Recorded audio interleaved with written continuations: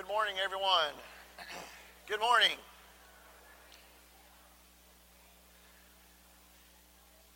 Good morning and welcome to our service this morning. Whether you're here in person or if you're online, we're certainly glad that you're here.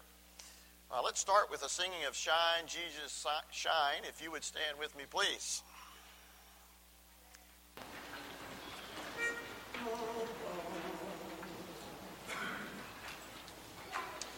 Lord, the light of your love is shining in the midst of the darkness, shining. Jesus, light of the world, shine upon us, set us free by the truth. Now you bring us, shine on me, shine on me, shine.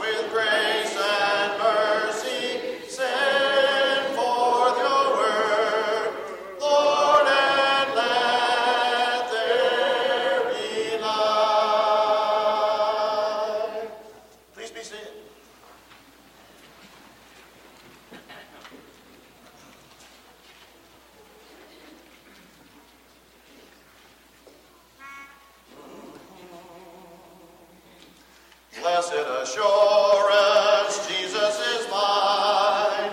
Oh, what a foretaste of glory divine. Heir of salvation, purchase of God, born of his Spirit, washed in his blood. This is my story, this is my song, praising my Savior all the day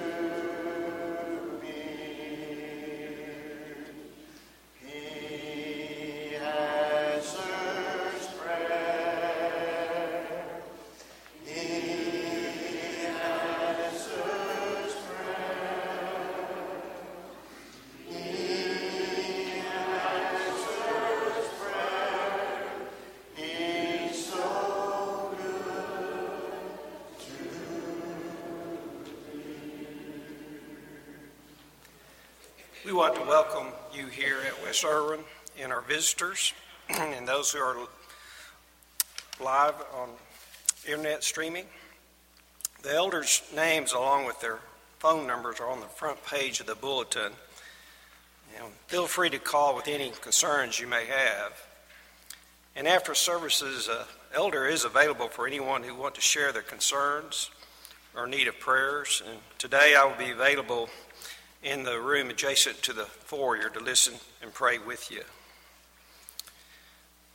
I recently saw a picture in a magazine article. At first glance, I could not make out the picture. Then I realized it was a picture of people walking, but the picture was upside down with the title, Upside Down. And the article is about the challenges we faced last year and the challenges for this year. We do not know what issues and struggles we will face for the year 2021. As we face each day, I encourage us to study the Word so that we know how to live Christ-like. We can start living right when we know how to live Christ-like. And living right is living for Christ. And living for Christ will help us stay upright as we struggle in our world that appears to be upside down. Let's go to our Father in prayer.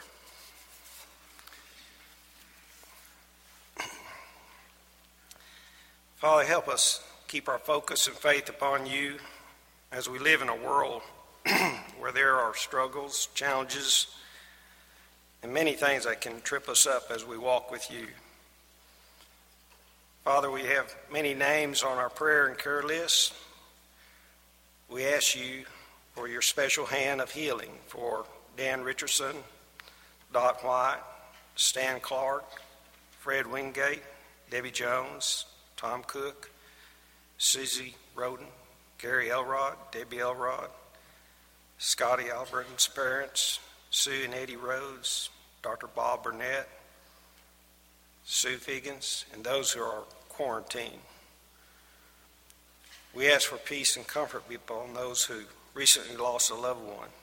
We are mindful of the Cipher family, Kathy Portwood family, Martha Wagner's family and Katie Powell, Debbie and Jay Biden's family, Israel Sandoval family, and the Minks family. We are thankful for those in the military or healthcare workers or teachers and all those who are willing to help others. And fathers, bless our farmers, ranchers, and field workers who labor in the early morning hours and the heat of the day and during the nights to provide us a bounty of food. Bless these workers, and we pray that the rain will fall softly upon their fields. Bless us with government leaders who can restrain evil and who uphold your word and your righteousness and provide civil order and justice. We are thankful for so many simple things in life that brings us joy, and are thankful for living in this country where a copy of your word is readily available and where we can worship you without fear. Father, we pray for strength to resist evil that desires to enter our lives, our homes, and this land we live in. We ask for a hedge of protection around each of us and our families from diseases, violence, and temptations of this world. We ask you to provide the parents the knowledge and wisdom to direct and guide their children in your ways. Father, we ask you to bring a youth minister to the attention of our search committee that will be a blessing for this church. Father, we ask you to bless Donnie and Carnathan this morning in presenting the word in such a way that will strengthen and encourage us as we strive to build our faith. Father, today as we pause from our works in this world, we praise you for making us, remembering your Son's sacrifice, rejoicing in his resurrection, and praising and thanking you for providing us hope in eternal life. May we clear our mind from the distractions of life so that we can worship you in spirit and in truth. For we are grateful for your love, for Jesus' love, and his victory over death. And when we leave, may we be united and strengthened to love you with all of our hearts, souls, and mind. In Jesus' name, amen.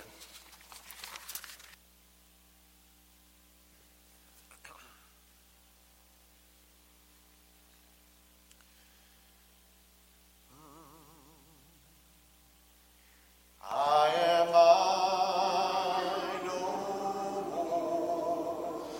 I am I no more.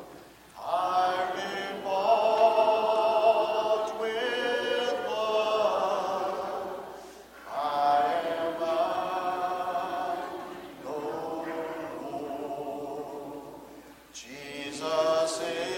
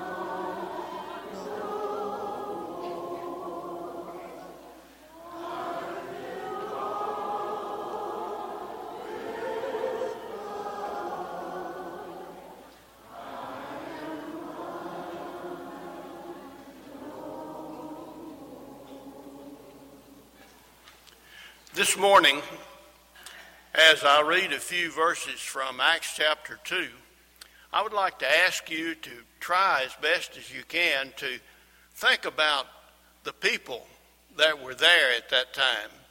It was only about 7 weeks after the crucifixion of Christ, and they were gathered together in Jerusalem to celebrate the Pentecost, the first Pentecost after the death of Jesus, and they didn't know the end of the story like you and I do. So try to think about what might be going through their minds as these things were happening. Beginning with verse 1. When the day of Pentecost came, they were all together in one place. Suddenly a sound like the blowing of a violent wind came from heaven and filled the whole house where they were sitting. They saw what seemed to be tongues of fire that separated and came to rest on each of them. All of them were filled with the Holy Spirit and began to speak in other tongues as the Spirit enabled them. Now there were staying in Jerusalem God-fearing Jews from every nation under heaven. When they heard this sound, a crowd came together in bewilderment, because each one heard their own language being spoken. Utterly amazed, they asked, "Aren't all these who are speaking Galileans? Then how is it that each of us hears them in our native language?" Some, however, made fun of them and said, "They've had too much wine." Then Peter stood up with the 11, raised his voice and addressed the crowd. "Fellow Jews and all of you who live in Jerusalem, let me explain this to you. Listen carefully to what I say. These people are not drunk, as you suppose. It's only 9 a.m. No, this is what was spoken by the prophet Joel. Fellow Israelites, listen to this. Jesus of Nazareth was a man accredited by God to you by miracles, wonders, and signs, which God did among you through him, as you yourselves know. This man was handed over to you by God's deliberate plan and foreknowledge, and you, with the help of wicked men, put him to death by nailing him to the cross. But God raised him from the dead, freeing him from the agony of death, because it was impossible for death to keep its hold on him. God has raised this Jesus to life, and we are all witnesses of it. Exalted to the right hand of God, he has received from the Father the promised Holy Spirit, and has poured out what you now see and hear. Therefore, let all Israel be assured of this: God has made this Jesus, whom you crucified, both Lord and Messiah. When the people heard this, they were cut to the heart and said to Peter and the other apostles, "Brothers, what shall we do?"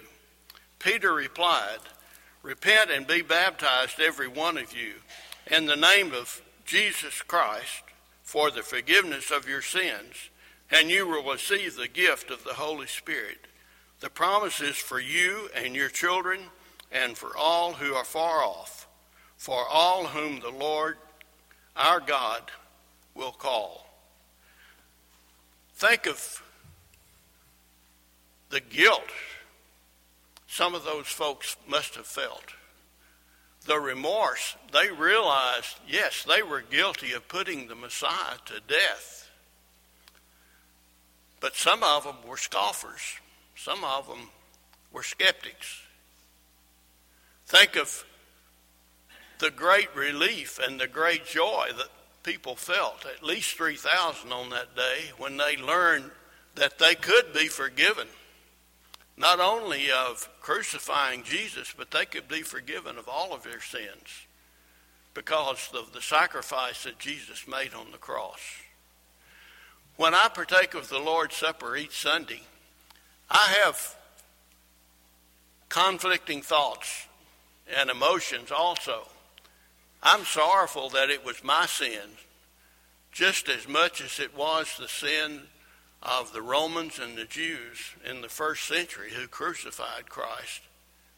I'm just as guilty for putting him there, because it was for my sins and your sins that he went to the cross. It was by design, and it was by God's foreknowledge. And what joy we can feel, because we also can be forgiven of our sins because of the blood that was shed on that cross. So we're sad, but we're joyful. And we feel a great love because of the love that Jesus showed for us. And God showed for us in sending his only Son. Pray with me. Father, we want our love to grow for you, because you loved us so much. It's impossible for us to truly understand the depth and the width and all of the dimensions of the great love that you've shown. And we want our love to grow toward you. Thank you for the sacrifice that Jesus made on the cross. Thank you for the loaf that we partake this morning to remember that sacrifice. And we pray, Father, that as we partake, we will consider these things, and we will honor and glorify you by what we do. For we pray through Christ. Amen.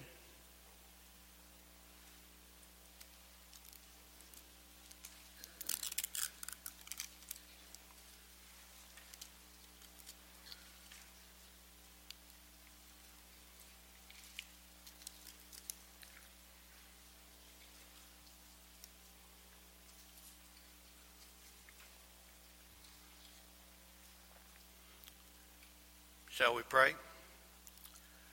Dear God, we are so grateful for the cleansing power in the blood that Jesus shed. The blood that he shed not only on the cross, but when they beat him and the lashes cut to the bone. The blood that he shed when they forced down the crown of thorns upon his head. It must have caused bleeding down his face. Thank you for the great love that you have and the sacrifice that Jesus made.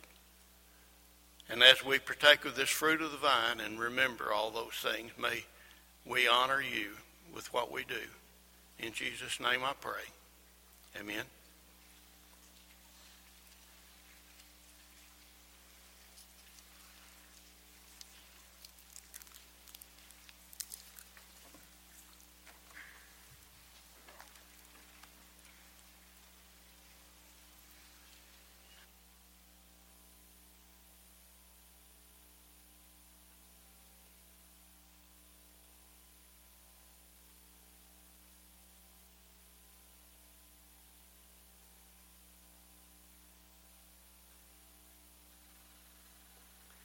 Happy New Year. This is Lanny Tucker from EEM.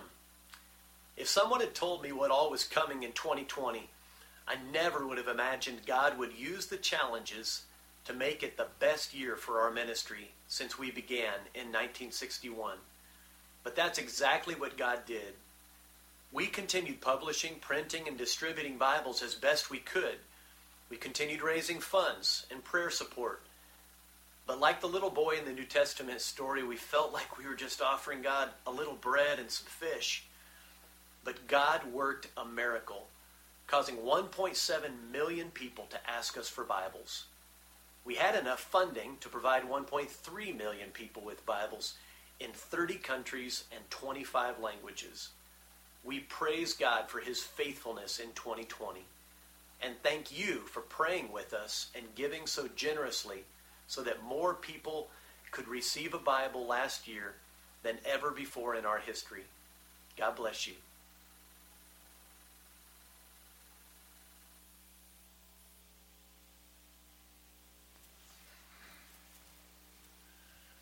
Our God is all-powerful. He can do anything way beyond our imagination. He doesn't have to have us, but He chose to use us to spread the gospel throughout the world. And He chose to use us to help the needy and to build each other up. Our giving is the way we help support Eastern European missions and many other activities, including our benevolence program. So as we give, let's be glad and happy that we have the opportunity to be givers, and may we be cheerful. God loves a cheerful giver. Pray with me. Father, we thank you so much for the opportunities that you give us in this country to earn a living, to provide for our families, and yes, even to do your work. And Lord, you've given us a lot of opportunities, and you've given us ability to meet those opportunities, and we're so grateful. Help us as we contribute to be generous, and bless those who make the decisions on how the money is spent. May they always do the things that will be most beneficial to your cause and will result in honor and glory to your name. For we pray in Christ. Amen.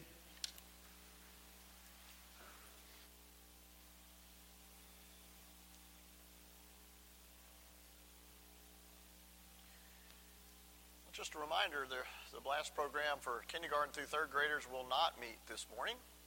But as we stand to sing before our lesson, we will have the 3 to 5-year-olds, so they can be dismissed at this time. Please stand with me as we sing, if I don't trip first.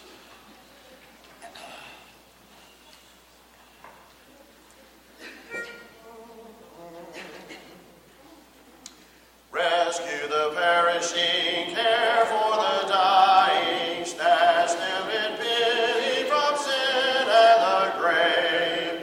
Weep o'er the erring one, lift up the fallen, tell them of Jesus the mighty to save. Rescue the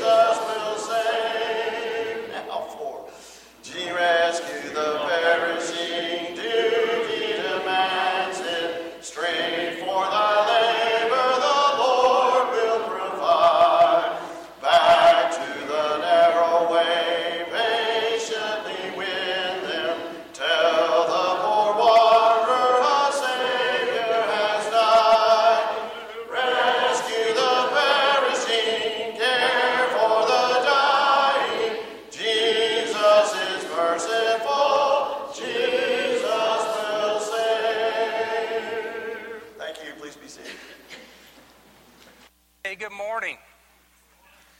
This is encouraging. I was walking down the aisle getting ready to come up here, and a little kid was telling his mom, I said, I don't get to go to Blast? And she goes, no, you get to stay in here, Brother Donnie. And he goes, rescue the perishing. Thank you, Rusty. Thank you for that song. Hey, open your Bibles to John chapter 2. That's probably the highlight of the sermon. I know that. I'm also going to bless you. You can pray for Bill's failure because he got tested Friday. Let's pray he fails that test, okay? That's for you, Bill. I'll be glad to have him back, and just pray for him and Joyce and make sure everything's okay with him, and pray for all our people. Man, that prayer list is tiring, isn't it? And I tell you what, as a church, we just need to take care of each other. We are in this together. And do what we can to protect each other, and we're going to get through this, and there are brighter days ahead.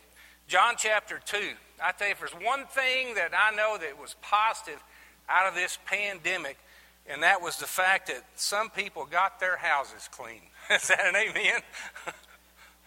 I've gotten a gajillion calls. When is that benevolent center opening? I got stuff to bring up. But I'll tell you what, I'm not talking about that kind of house cleaning. Today, I want to talk about this when Jesus cleaned the temple. And it's the kind of house cleaning that happens when we as a people let Jesus come in and do the cleaning. He's the ultimate cleaner. It's the kind where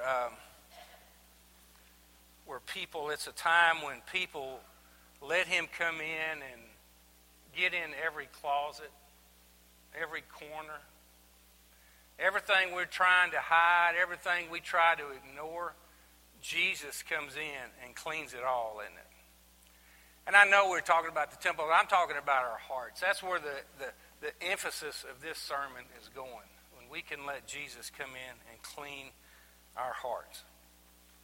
It's when we get and we don't worry about the shame and the humiliation and the embarrassment of what he finds. We know that he's going to take care of it, and he's going to make it better. We decide to, it's what happens when we decide to follow Jesus and to mold our lives after him. It's when we decide to stand up and really do church like Jesus wants us to do church. Because that's what this was about when he went in that temple, wasn't it? He was trying to clean it up. It had gotten so bad. It had gotten to the point where it never was what God intended it to be for the people. And they had gotten in there and they had taken advantage of everybody. They had cheated people. Level of corruption was unbearable. And Jesus decided it was time to take care of it. This story is found in all four Gospels. And not a lot of passages about the story. Three of them presented the story after Jesus' triumphal entry in Jerusalem. John puts the story at the first part of Jesus' ministry. So I'm one of those that think that there was probably two cleansings of that temple. Because it makes sense to me that Jesus can come in and clean it, and as people go, as soon as Jesus left, they messed it up again. That's just the way we are as people, and we need to accept that. But this sermon, we were doing the book of John over at the Benevolent Center, and I had a chance to preach on this particular passage of Scripture. And it just, I don't know, something about it. You know, sometimes you read a Scripture and it just kind of gets to you. And so I started digging into it and looking for it, and I came up with some articles and things other people have wrote that really moved me. And I said, you know, you can preach that. You can preach that. And really it's lessons that, number one, that appeals to us, it challenges us on a personal level. The personal level really letting Jesus take over your heart and letting him clean up the mess. Number two, it really challenges us on a congregational level, on what we do as a church and how we do it, and how important it is to Jesus in what we do. We need to never forget that. And then it challenges us on a leadership level. So all of you who consider yourself leaders of this church, look at some of these things. I'm going to have 6 lessons to give you about when Jesus cleans house in your life. Unfortunately, it's going to take me about 30 minutes to get there. No, just kidding. Just kidding. I like to do that to people. So let's start by looking at the text. If you would, open up to John chapter 2, and we'll read verse 13 through 17. The Passover of the Jews was at hand, and Jesus went up to Jerusalem. In the temple, he found those who were selling oxen and sheep and pigeons, and the money changers sitting there. In making a whip of cords, he drove them out of the temple with the sheep and the oxen. Jesus knew what was going on in the temple. I love this picture of Jesus here. If you think it's fuzzy, it's fuzzy. Don't be wiping your glasses. I'm sorry. I couldn't get it any plainer, making it into a slide. But Jesus knew, I believe with all my heart that Jesus, being who Jesus was, he knew what he was going to find in that temple when he went there. And I think Jesus knew what he was going to do once he got there. And more importantly, Jesus knew exactly why he did it. And I would like you, if you could put yourself into that place and to see this man sit down and look around and start making that whip. And watching and looking around, observing what happened. And then when he got finished with his whip and he had enough, what did he do? Well, he got up and he started into the people. Scripture says that he drove them out. This wasn't a gathering of people where a policeman comes in and says, okay, it's all over, go home. And everybody just kindly marching off and going home. He drove them out. He expelled them from the temple. He forced them out of the temple. And can you imagine the noise, the confusion, the yelling, the screaming? And here's Jesus with that whip. And that's what I like about that picture, because this was not, like I say, this was not just somebody standing up and giving their point of view in a crowd. This was the Son of God delivering a message to the Jews, and really, I think, a message to us today. And it looks like he is just fixing to go. That's what I like about that picture. He's not fooling around, is it? He's not fooling around. Let's keep reading. And he poured out the coins of the money changers and overturned their tables. And he told those who sold the pigeons, take these things away. Do not make my Father's house a house of trade. His disciples remembered this when it was written, zeal for your house will consume me. This is a different picture. I got these. I think they came from YouTube. And it's a little clearer picture, and you can see those tables coming over. What I really don't like about this picture, I think there was more people around. I don't think it really captures the confusion and mayhem that was going on at this time. But I can see in that picture, when I look at that picture, I can see Jesus' power, Jesus' anger, Jesus' zeal for his Father's house, and I can see Jesus' care for what was being done in his Father's house. Was where he was making his point. I think it's a picture of Jesus taking up for his people, protecting his people. He was tired of them being cheated. He was tired of them being ignored. He was tired of them being taught wrong. He was tired of them for being taken advantage of and being ignored by the very people that were charged with teaching them about Jesus. He was tired of the corruption. He was tired of the insincere worship. So why did this happen? I want to go back in time a little bit. This is an artist's depiction of Jerusalem at the time. Right in here, I've been waiting for this moment when I can use this little pointer. That's the temple area there. And I want you to imagine that. If you can imagine that at the time this story took place, that place was packed. This was the Passover, the most important feast that the Jews observed. And people came from everywhere into this city. It was crowded. It was going.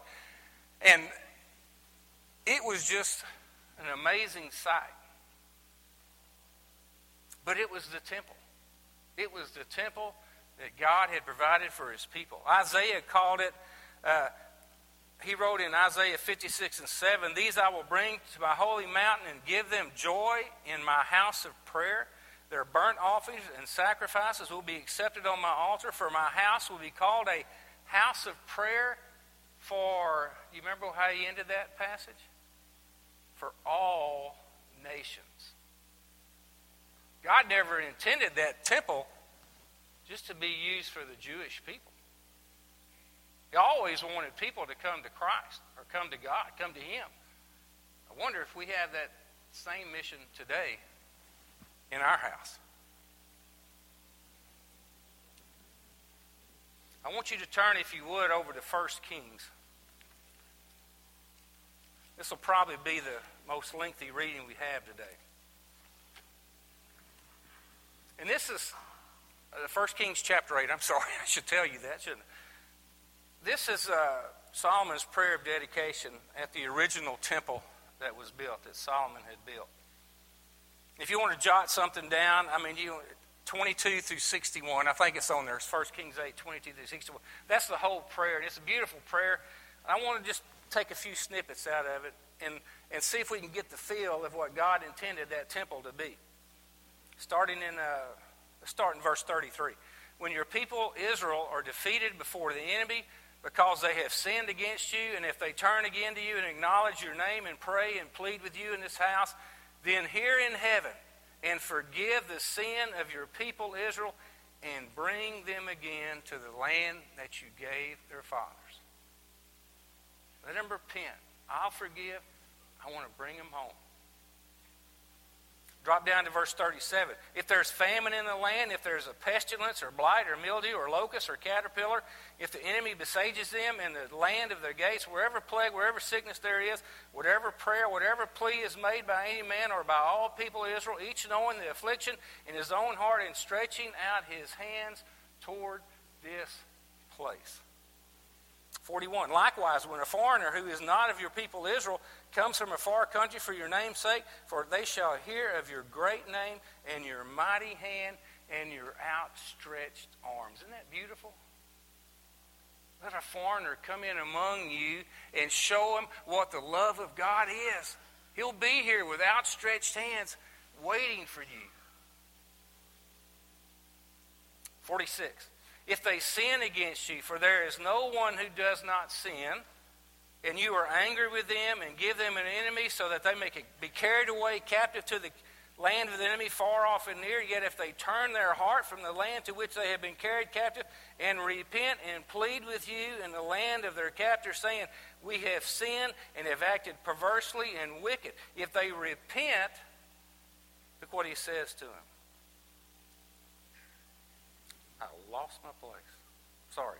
"If they repent with all their mind, with all their heart, in the land of the enemies who carried them captive and pray to you toward the land which you give to the fathers, the city in which you have chosen, and the house that I have built in your name." This temple was a place of prayer. It was a place of forgiveness. It was a place of repentance. It was a place of restoration. It was a place of worship. And Jesus said they have turned it into a house of business. In Matthew, Mark, and Luke's version, Jesus said you've turned it into a den of thieves or den of robbers, whatever your translation says. So what happens when Jesus cleans house? And this is where I wanted to get to. When Jesus cleans house, purity is the goal. Purity is the goal. James wrote, "Draw near to God, He will draw near to you. Cleanse your hands, you sinners, and do what to your hearts?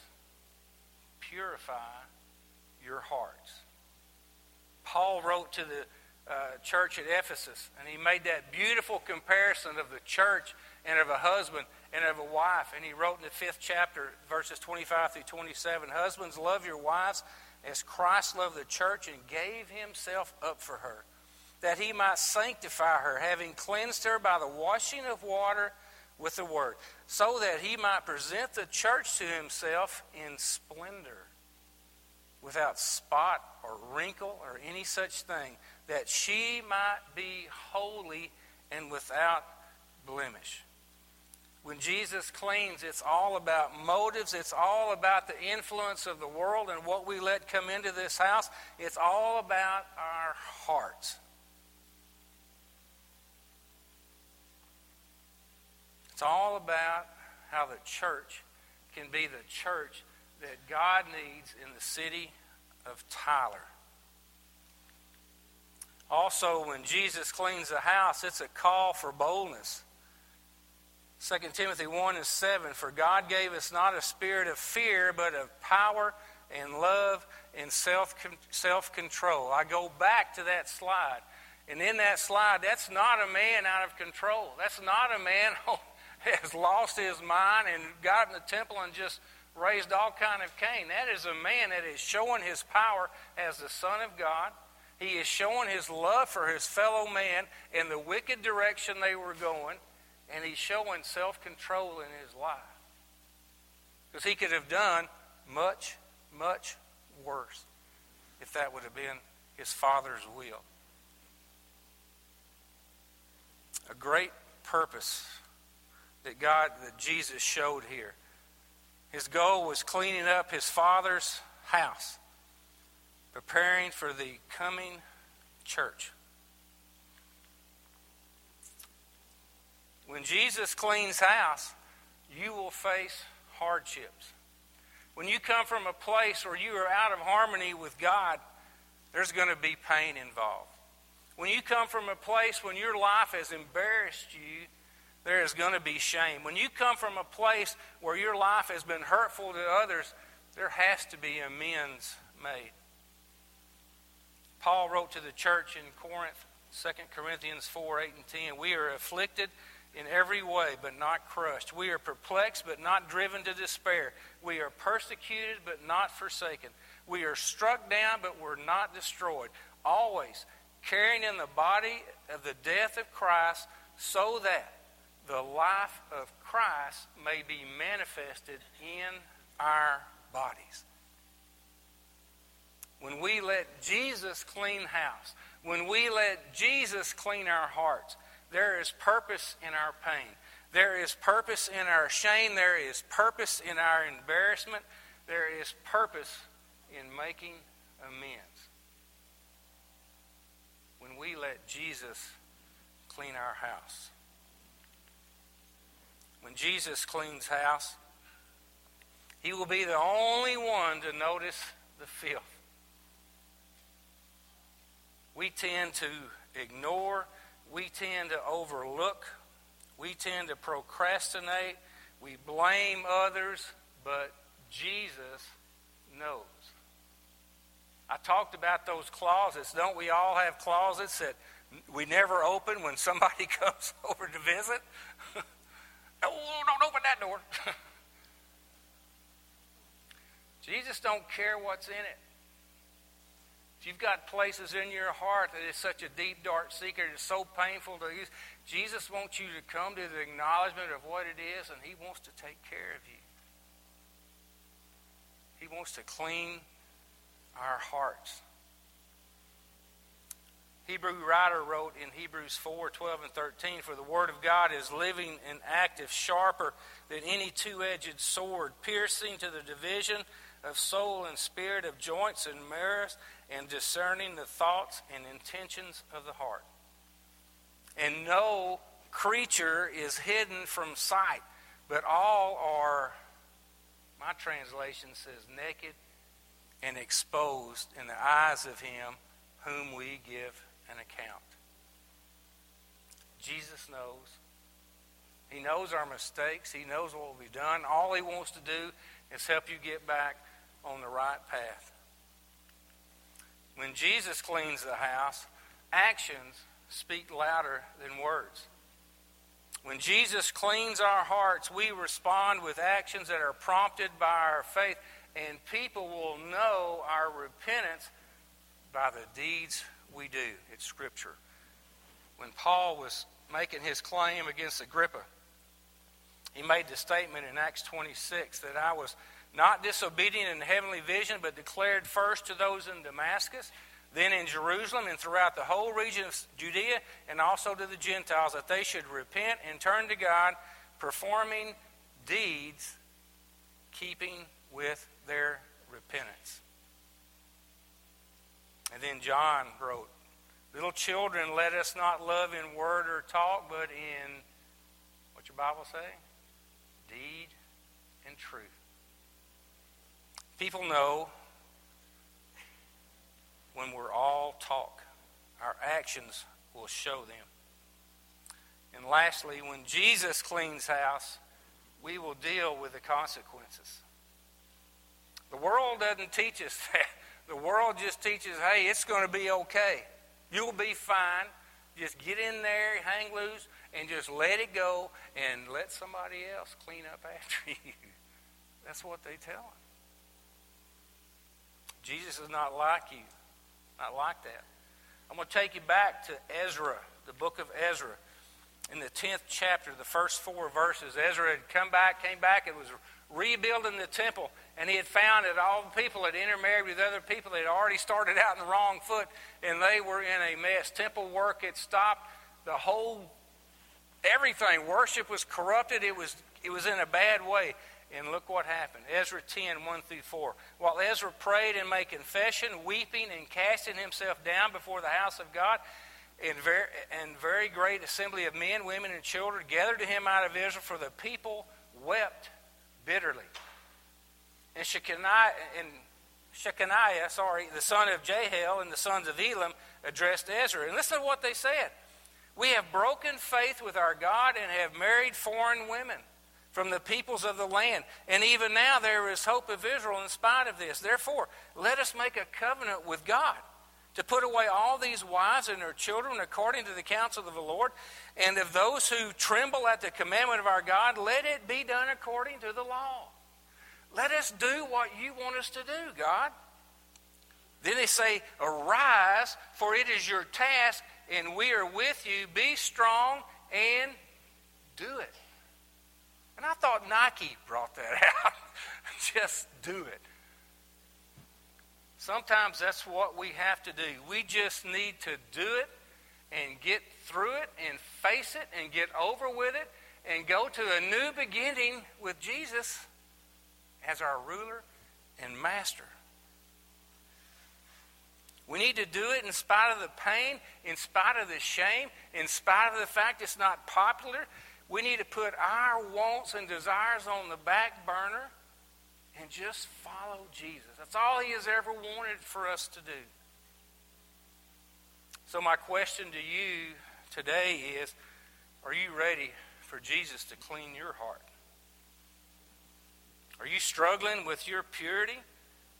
Are you struggling with your boldness? Do you need prayer for difficulties in your life? Is there some sin in your life that you're overlooking and trying to ignore and is keeping you from being that person Jesus needs here at West Irwin in you. You having trouble with your walk matching your talk? Is there something you're dealing with that needs to be straightened out? I'm telling you, don't hold out. Don't hold out. Open your heart today. Invite him in. Let him do the work that he does so good. If there's anything that we can do for you today, come today. Don't wait. Come as we stand and as we sing. Wonderful, merciful Savior, precious Redeemer and friend, who would have thought that a lamb could rescue the souls of men? Oh, you rescue the souls of men. You are the one that we praise. You are the one we adore. You give the healing and grace our hearts always hunger for. Oh, our hearts always hunger for. Almighty infinite Father, faithful in loving your own. Here in our weakness you find us, falling before your throne. Oh, we're falling before your throne. You are the one that we praise. You are the one we adore. You give the healing and grace our hearts always hunger for. Oh, our hearts always hunger for. Thank you. Great lesson today. Appreciate it. Thank you, everyone, for your attendance today and singing along with me even when I kind of flubbed up there. I know you won't hold it against me. Let's end with years I spent in vanity and a closing prayer. Years I spent in vanity and pride, caring not my Lord was crucified, knowing not it was for me he died on Calvary. Mercy there was great and grace was free, pardon there was multiplied to me. There my burden soul found liberty at Calvary. Oh, the love that drew salvation's plan. Oh, the grace that brought it down to man. Oh, the mighty gulf that God did span at Calvary. Mercy there was great and grace was free. Pardon there was multiplied to me. There my burdened soul found liberty at Calvary.